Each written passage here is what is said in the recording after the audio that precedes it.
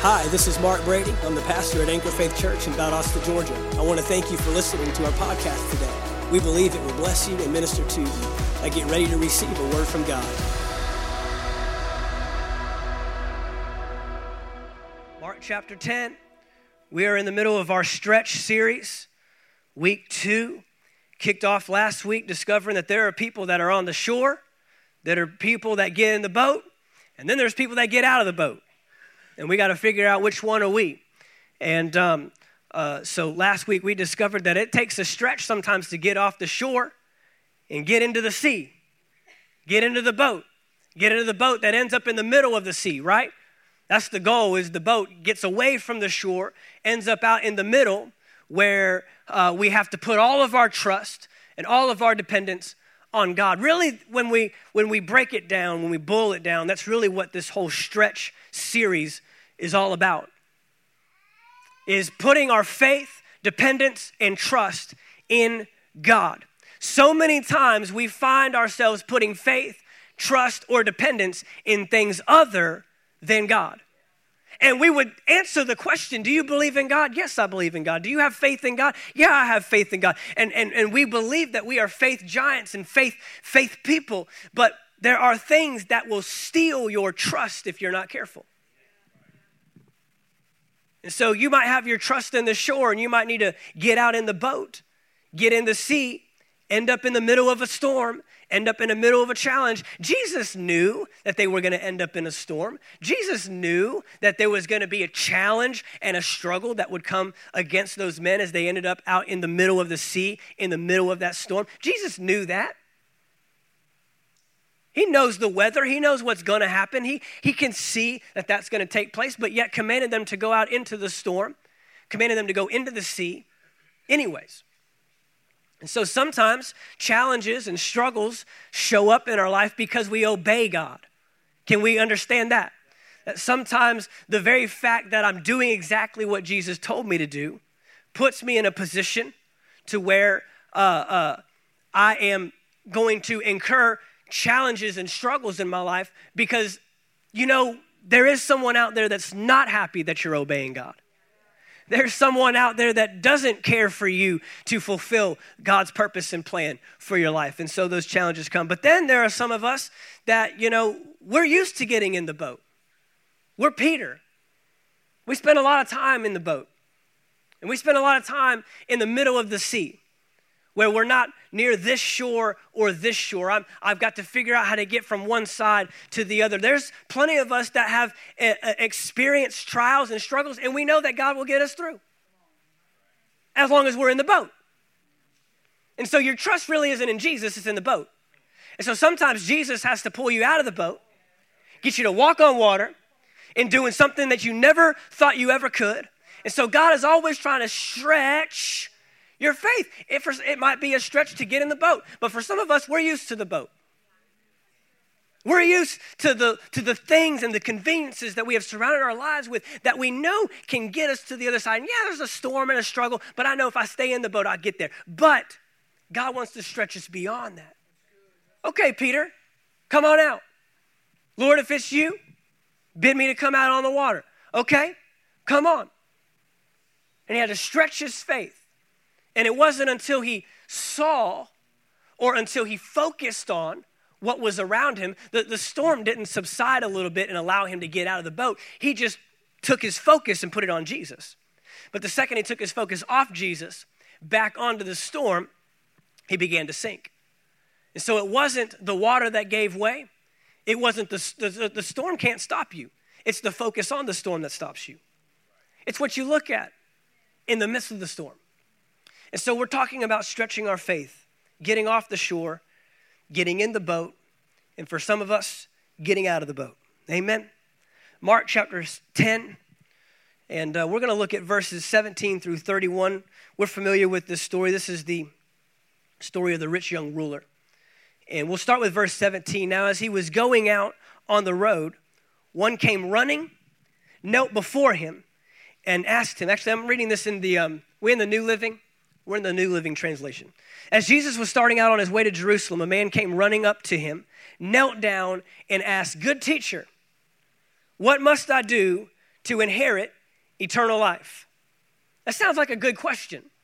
I mean, for all the ones that opposed Jesus' ministry and for all the ones that came against him, all the ones that wanted nothing to do with him and eventually wanted to kill him, you think that it would be nice to have someone run to you, kneel down before you, and ask you a question: what must I do to inherit eternal life? What must I do, essentially, to be a part of your mission, your plan, the thing that you're bringing to the earth? You would welcome that.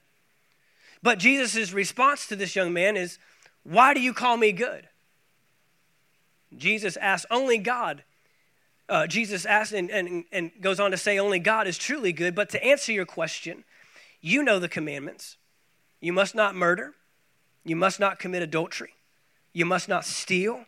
You must not testify falsely. You must not cheat anyone. Honor your father and mother. Basically, he gives him the commands that he needs to obey. Obedience. We're talking about obedience. And the young man responds, teacher, the man replied, I've obeyed all these commandments since I was young. So looking at the man, Jesus felt genuine love for him. I like that. Because what follows might not sound like love. What follows might not, we have to change our definition of love, right?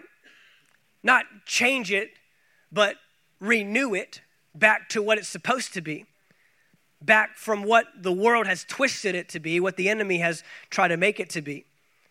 And so it might not feel like love, but Jesus felt genuine love for him. There is still one thing you haven't done.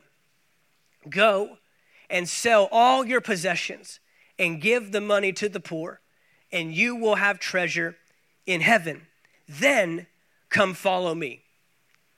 And at this, the man's face fell, and he went away sad, for he had many possessions. When Jesus came to this earth, he came to disrupt some things.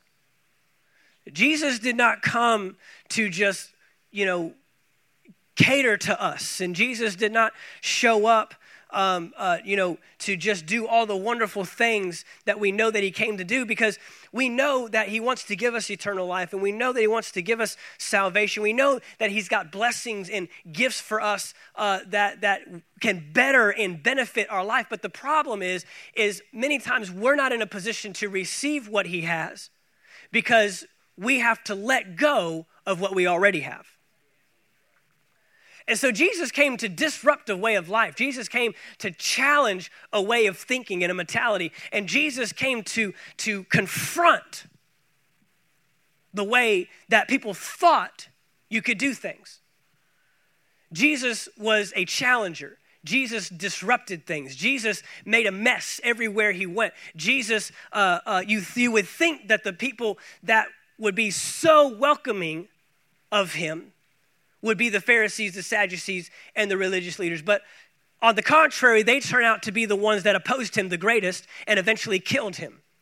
The ones that you would think would welcome him. That's how much he disrupted things. That's how much he confronted their way of thinking. And one of the things that Jesus wants to challenge and confront and disrupt is what we think is valuable. What we think is valuable.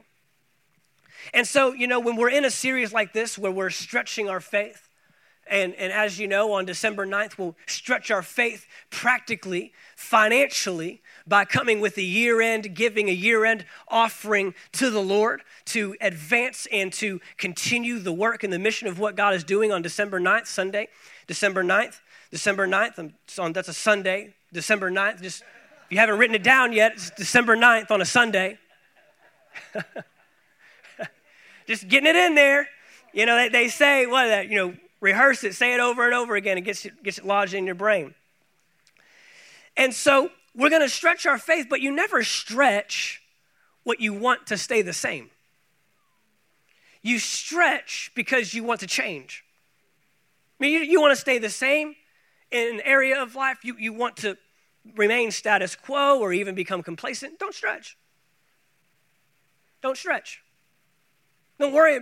This message would be irrelevant for you. This series, the messages that we're bringing. If you want to stay exactly where you are, if you want to go into 2019 the same way you're ending 2018, stay the same. Don't stretch your faith. But stretching reveals where you want to grow. Stretching reveals where I want to grow. And so Jesus is coming and disrupting and challenging and confronting, and he's confronting values, he's confronting patterns, he's confronting attitudes, he's confronting responses, he's confronting and challenging all these things in our way of life. And so this young man, a rich young ruler, I've pointed this out before, that's the kind of person you want, supporting your ministry. He's rich, he's young, got a lot of years left, got a lot to look forward to, and he's a ruler. He's got some influence. And so this young man, we obviously the way it ends is negative, but let's just take for a moment. Let's not fault the guy. I mean, he's accomplished some stuff. He's done some things, right? I mean, he's rich. I mean, he's grown in wealth. He's young, so he's done this at a very young age. He's somehow found a way to be effective at a very young age. He's gained influence and prominence. And on top of that, on top of his achievements and his successes, he's running to Jesus, kneeling down to Jesus, and asking Jesus, what must I do to inherit eternal life? He's not opposing Jesus. He's not running away from Jesus. He's not in pride coming to Jesus. He's asking a very genuine question, a very good question, a question that we all at some point in our lives should say, what must I do to inherit, to gain eternal life? I mean, let's not fault the guy. He's actually pretty commendable. There's some worse characters that came to Jesus in his time. There are some worse people that Jesus had engaged with. This guy is coming to Jesus with some relevance, with some values. He's coming to him asking a very genuine question. But Jesus isn't confronting the question. He's confronting the motive. Jesus isn't confronting the question, what must I do to inherit eternal life? He's confronting the motive. And this is the thing, is our reasons or our motives for wanting or doing something are more important than the thing we actually want. You've got to want it for the right reasons. And so he's challenging not the man's question, not the man's desire, he's challenging the man's value. Well, why? The first thing he does is he asks a very weird question. He calls him good teacher. Not bad teacher, good teacher. And the first thing Jesus says is, why do you call me good? Good. Why do you call me good? That's a weird question. If somebody came to me and said, oh, you're a good pastor, I wouldn't say, why do you call me good? I'd say, well, thank you. That is the regular response for when someone compliments you, good teacher. Why do you call me good? That's weird. You don't say that to people when they're complimenting you. You don't, I'm telling you right now, it's rude. Don't do that. But Jesus says, why do you call me good? But he's trying to get at something deeper. He's challenging the man's value. He's saying, where do you get your standard of good?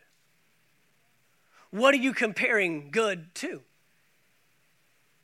See, that's the thing is many times we compare our values to someone else's worst values.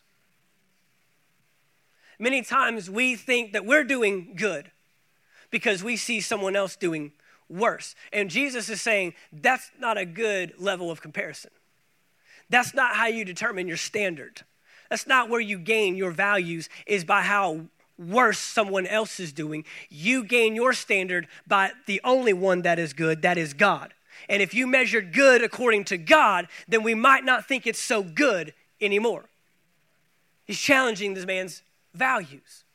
See, we all need our values challenged. The word value actually means this. It means important, useful, and of worth.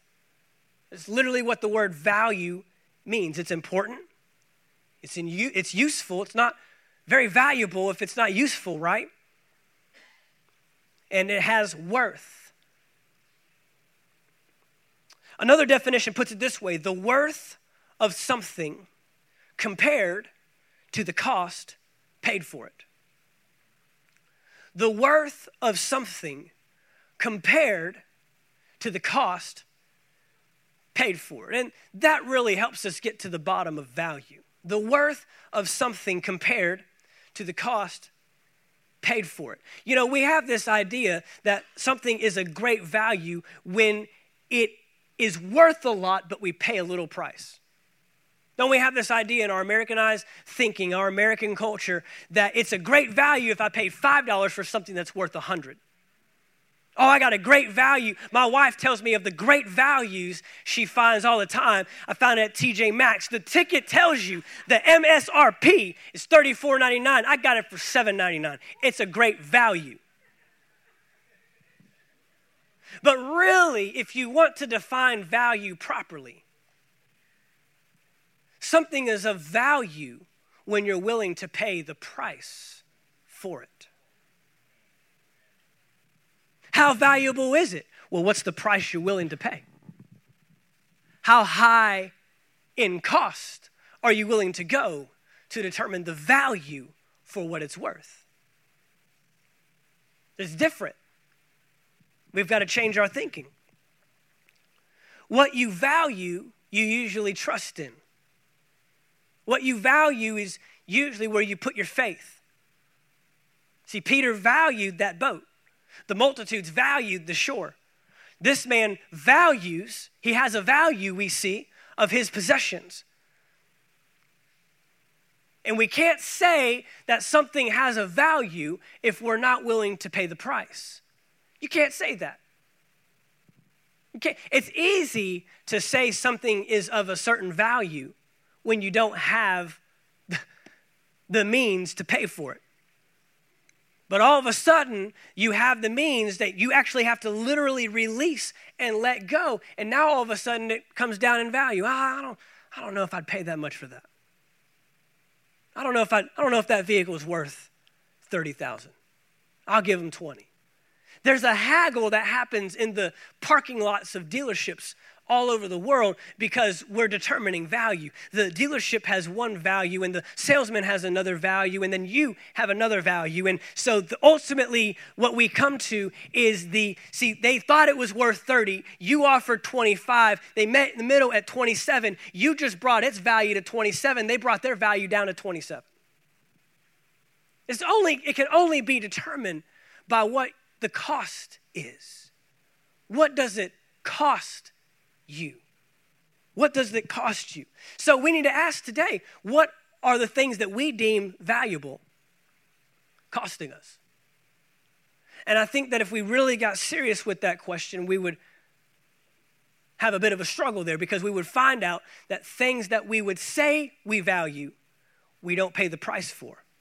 And then things that we say we don't value, they continue to take our payment every day, every month, every week.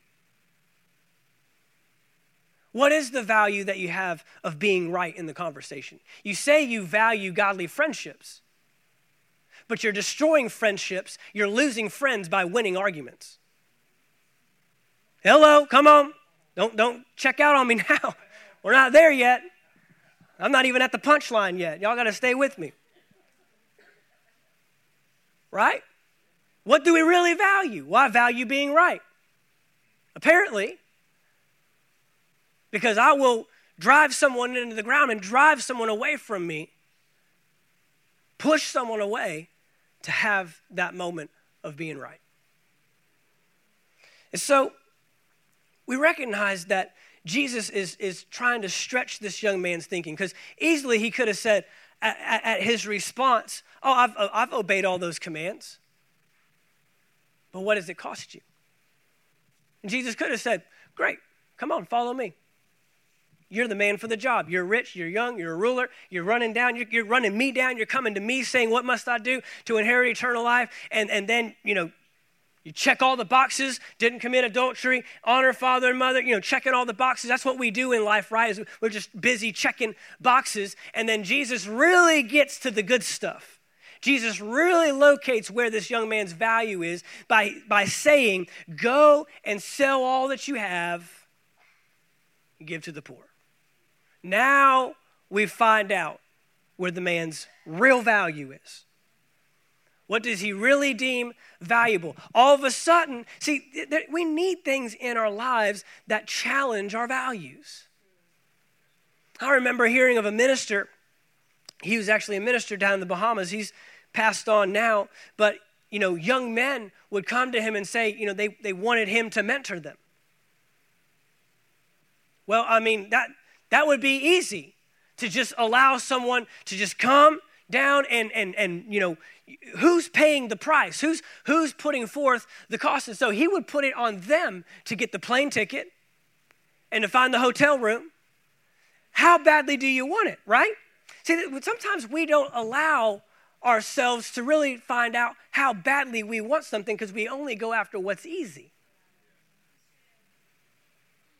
See, the Bible says that the treasure is hidden in a field. And the man went and sold all that he had. To what? Buy the field, not the treasure. Oh, we got too many people that just want the treasure and want nothing to do with the field. What you do with the field determines your value for the treasure. What you do with the field determines what you do with the treasure. Your value for the treasure is hidden in your value for the field. And so we've got to be people that aren't treasure seekers, looking for treasure that's sitting, but we're willing to dig a little bit, and we're willing to sell a little bit, and we're willing to put forth some effort, because that's where you really find out how valuable something is. In a culture and a generation and a time and a world that concedes to our demands all the time, it's tough to really find out what we really value.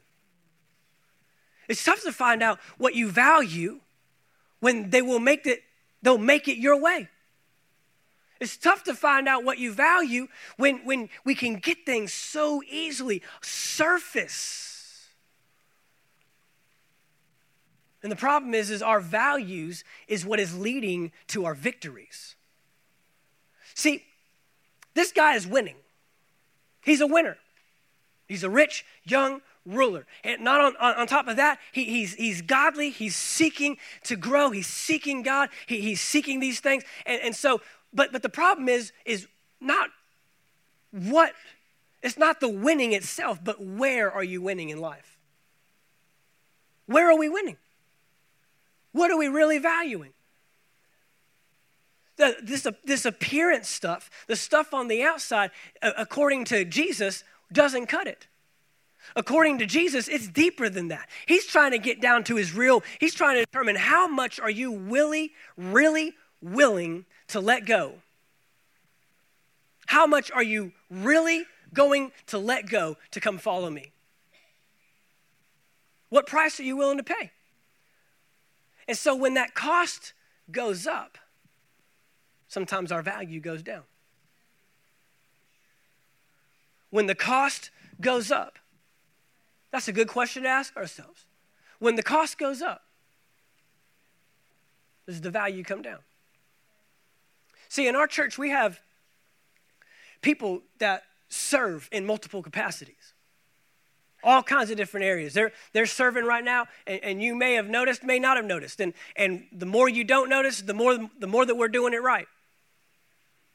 The behind the scenes.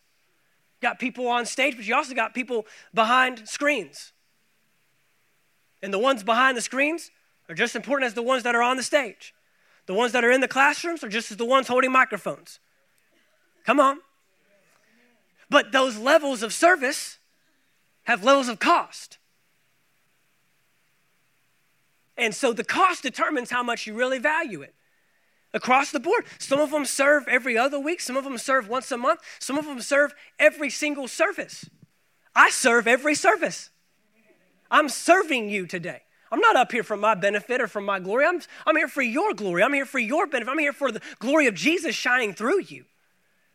We got a worship team. They serve Sundays and Wednesdays and another day a week called rehearsal. That's cost. How much you willing to put into it? And It's dangerous when you allow people to lower the cost down to your value. They're doing you a disservice. They are. There are certain areas of ministry that it will cost you certain things. You know, Hebrews chapter 12 says that we have to lay aside every weight and sin. And when you start asking people to lay aside weights, you start finding out where their value really is. And as you grow in the kingdom, your value should rise, the cost should not lower. The further you go in the kingdom, the higher the cost goes. And the higher your value should go. But the moment you're not willing to pay the price is the moment you have teetered out your value. You have just hit and some of us have not had our values challenged in a long time.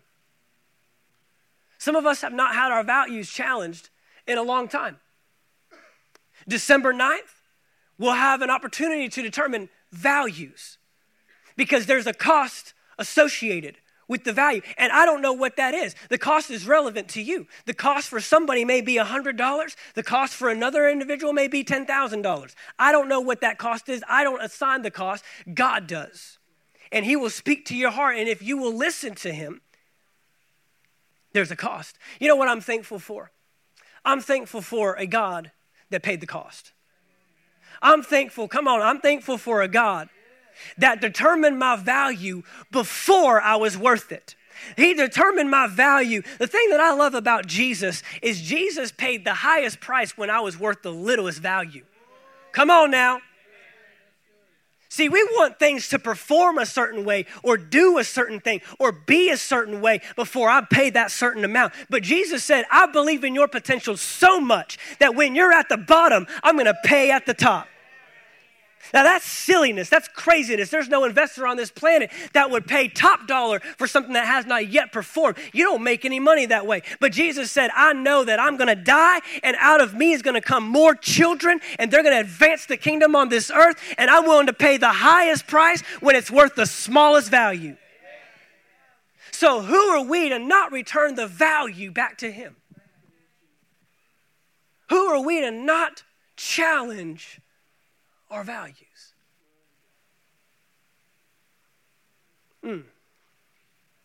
What are our values costing us? For this young man, it cost him a great ministry opportunity. See, this man had done a lot of things. He attributed his wealth. That's why he said, what must I do? Because if he really understood the principle of inheriting eternal life, you don't do anything for inheritance, you be. The question doesn't even make sense. If I have an inheritance laid up for me, I don't have to do anything. I just am. If my dad has $1 million laid up as an inheritance for me, all I have to do is exist. And it belongs to me. Because it's all on his end. He declared that it's mine. I don't have to do a thing. He doesn't have parameters in there that says, like, I must make this certain amount of money. I must have this many kids, this size of family, live in this kind of. No. It belongs to me because I am. What must I be to inherit eternal life is the question, not what must I do. But see, this man attributed everything that he had accomplished and everything he had done, or everything that he had gained by what he had done. So he's going to treat this the same way. What must I do? Because I can do stuff, man. I'm a rich young ruler. I can do some things. And Jesus is saying, no. That's not how this works. So he points back to the obedience, but even the commandments don't make him saved. The law on its own doesn't get him saved. You've got to believe in the Lord Jesus with all your heart, with all your soul, with all your mind. You got to confess, make Jesus the Lord of your life. Then you are saved. Then you receive eternal life. Amen? And so he's already missing the mark with the question, what must I do? And his doing had gained him keeping. What can I get? But the thing about following Jesus is you don't follow Jesus for what you can get. You follow Jesus for what you will give. You get in this thing not for what you get out of it. See, all those disciples that he went and called them, come follow me. I'll make you fishers of men. Come follow me. 12 of them came, followed him. Not one of them with any promise of what they would get, except for a promise of how the kingdom would be advanced, of how the world would be changed by their mission and by their ministry. See, sometimes it's not that we're doing the wrong things. It's really that we're doing it for the wrong reasons. Why do we come to church, and why do we read our Bibles, and why do we pray? And this is the thing, is it's only when you keep the value that you get the result. If I do something for the wrong reason, I'm not going to get the desired result that I was looking for. So what happens? When I no longer get the result from what I'm doing, I quit doing the thing. Well, church isn't really working for me, so I guess I'm just going to quit doing that. Reading my Bible, God's not even answering my prayers anyway, so why am I going to keep praying? Why? Because we're not getting the desired result, and that's what we do. We quit doing things that don't bear the results that we believe they should. Rather than going back and fixing the motive, rather than going back and fixing the underlying issue, that requires too much digging. That requires me to actually look in myself and say, well, am I even going into that place for the right reasons? Am I going in there to be a blessing instead of desiring to be blessed? Am I reading the word just to grow and to learn, not to look for the answer to fix my current situation? Am I praying because I want a relationship with God, or am I praying because I want him to answer all my problems? Am I really praying anyways? If we really understood what prayer was, it's not about coming with all your issues and saying, God, help me. Prayer is just about, hey, God, how you doing? God, what do you have in store for me? God, I want to bring heaven on earth today. What can I do? But see, when we don't get the desired result, we abandon the thing. But God doesn't abandon what is broken. He fixes it. He fixes it. But by fixing it, you have to challenge it. Right? What we do not challenge doesn't grow. And sometimes I think that we would rather abandon something than challenge something. I mean, I know it's easier. I know it's easier to abandon the marriage instead of challenge myself to be a better husband. I know it's easier to just quit that job instead of challenging myself to be a better employee. Come on, the abandoning is easy to let that go. But when I really get serious, when I really want to dig down and I want to fix the root of the problem, because the problem is everything that I abandon, I take myself back into the next thing. And I'm the one that's broken. I'm the one that needs to be corrected. I'm the one that needs to be challenged. I'm the one that needs to be fixed. And so when we really get real, when we really allow ourselves to really get inward and say, what are my values? What are my motives? What are my reasons? Then it will determine what I get out of it. Many times we would find that we could have stopped right here.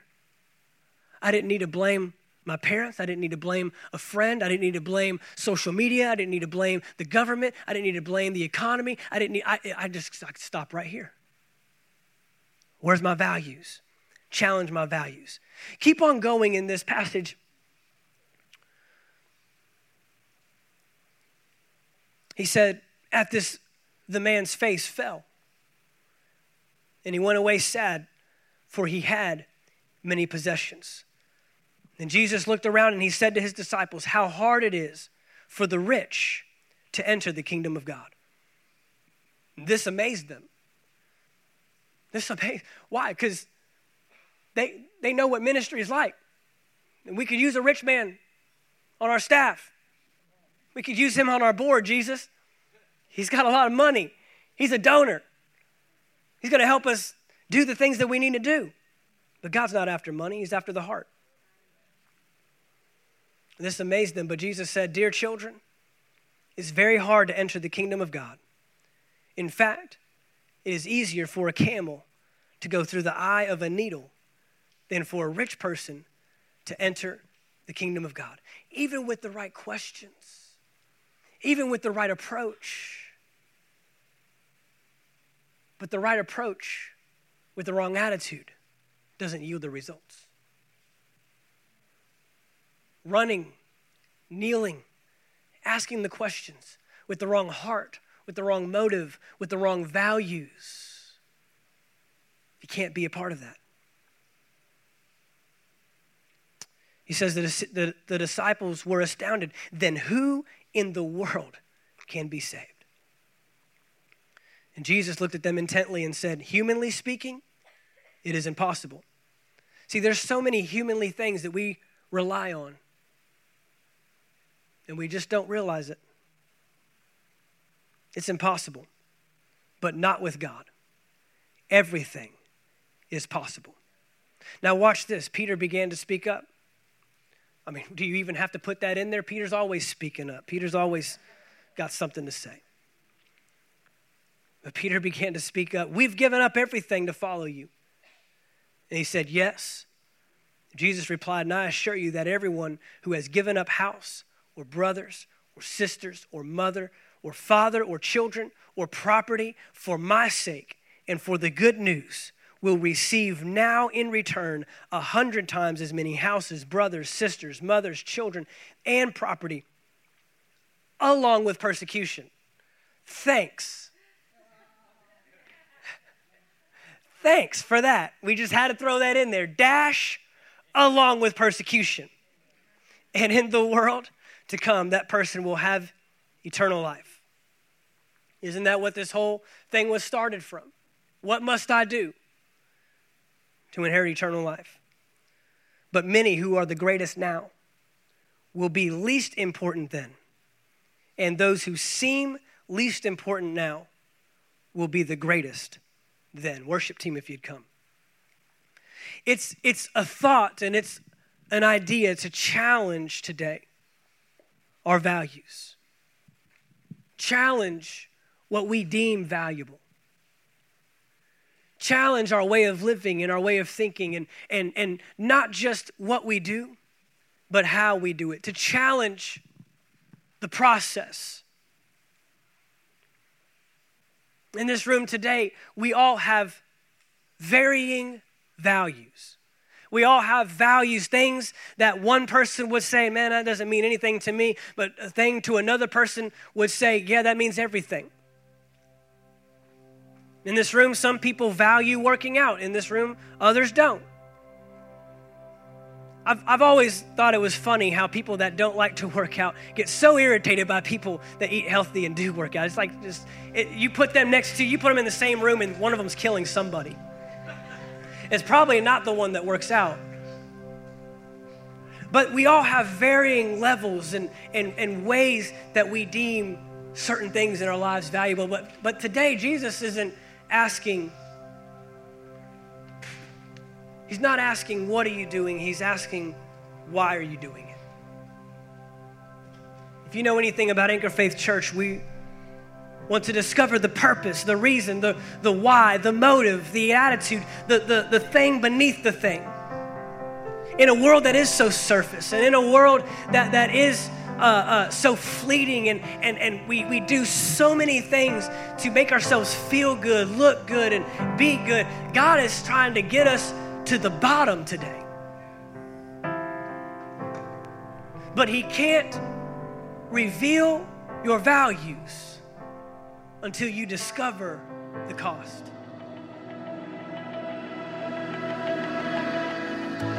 Thank you for taking the time to listen to our podcast today. We trust you received a word from God. If you enjoyed this teaching, be sure to subscribe to our podcast in iTunes. By subscribing, you'll be sure to receive a new message every week as soon as they are made available. And if you'd like to learn more about Anchor Faith Church, you can stop by our website at anchorfaithvaldosta.com. There you'll find our locations and service times, ministries that are available for you and your family. You can even give financially in support of the ministry. Thank you again for listening, and we look forward to seeing you next time right here on the Anchor Faith Church podcast.